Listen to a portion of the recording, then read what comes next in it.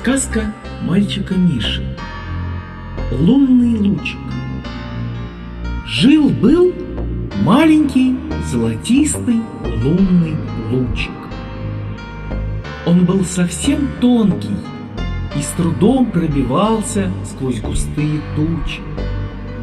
В сумрачном лесу он часто терялся среди веток и не мог попасть в комнату через окно, если шторы были задернуты.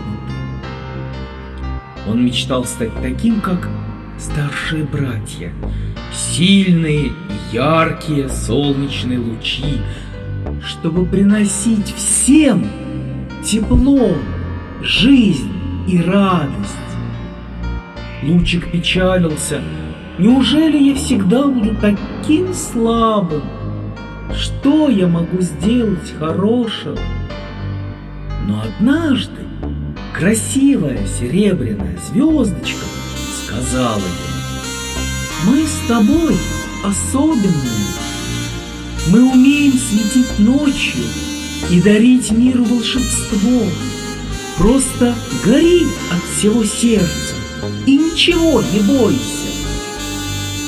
И лунный лучик побежал по темной воде реки и нарисовал сверкающую дорожку. Все птицы, рыбы и даже деревья на берегах залюбовались ею. Потом лучик пробрался в открытую форточку одного дома и ласково погладил по щеке малыша, который увидел сказочный сон. Лучик заиграл на тенистой листве и помог заблудившемуся олененку найти свою маму. А к утру он, усталый и счастливый, возвратился домой в лунный диск и спрятался там до заката, до следующих отдыхов.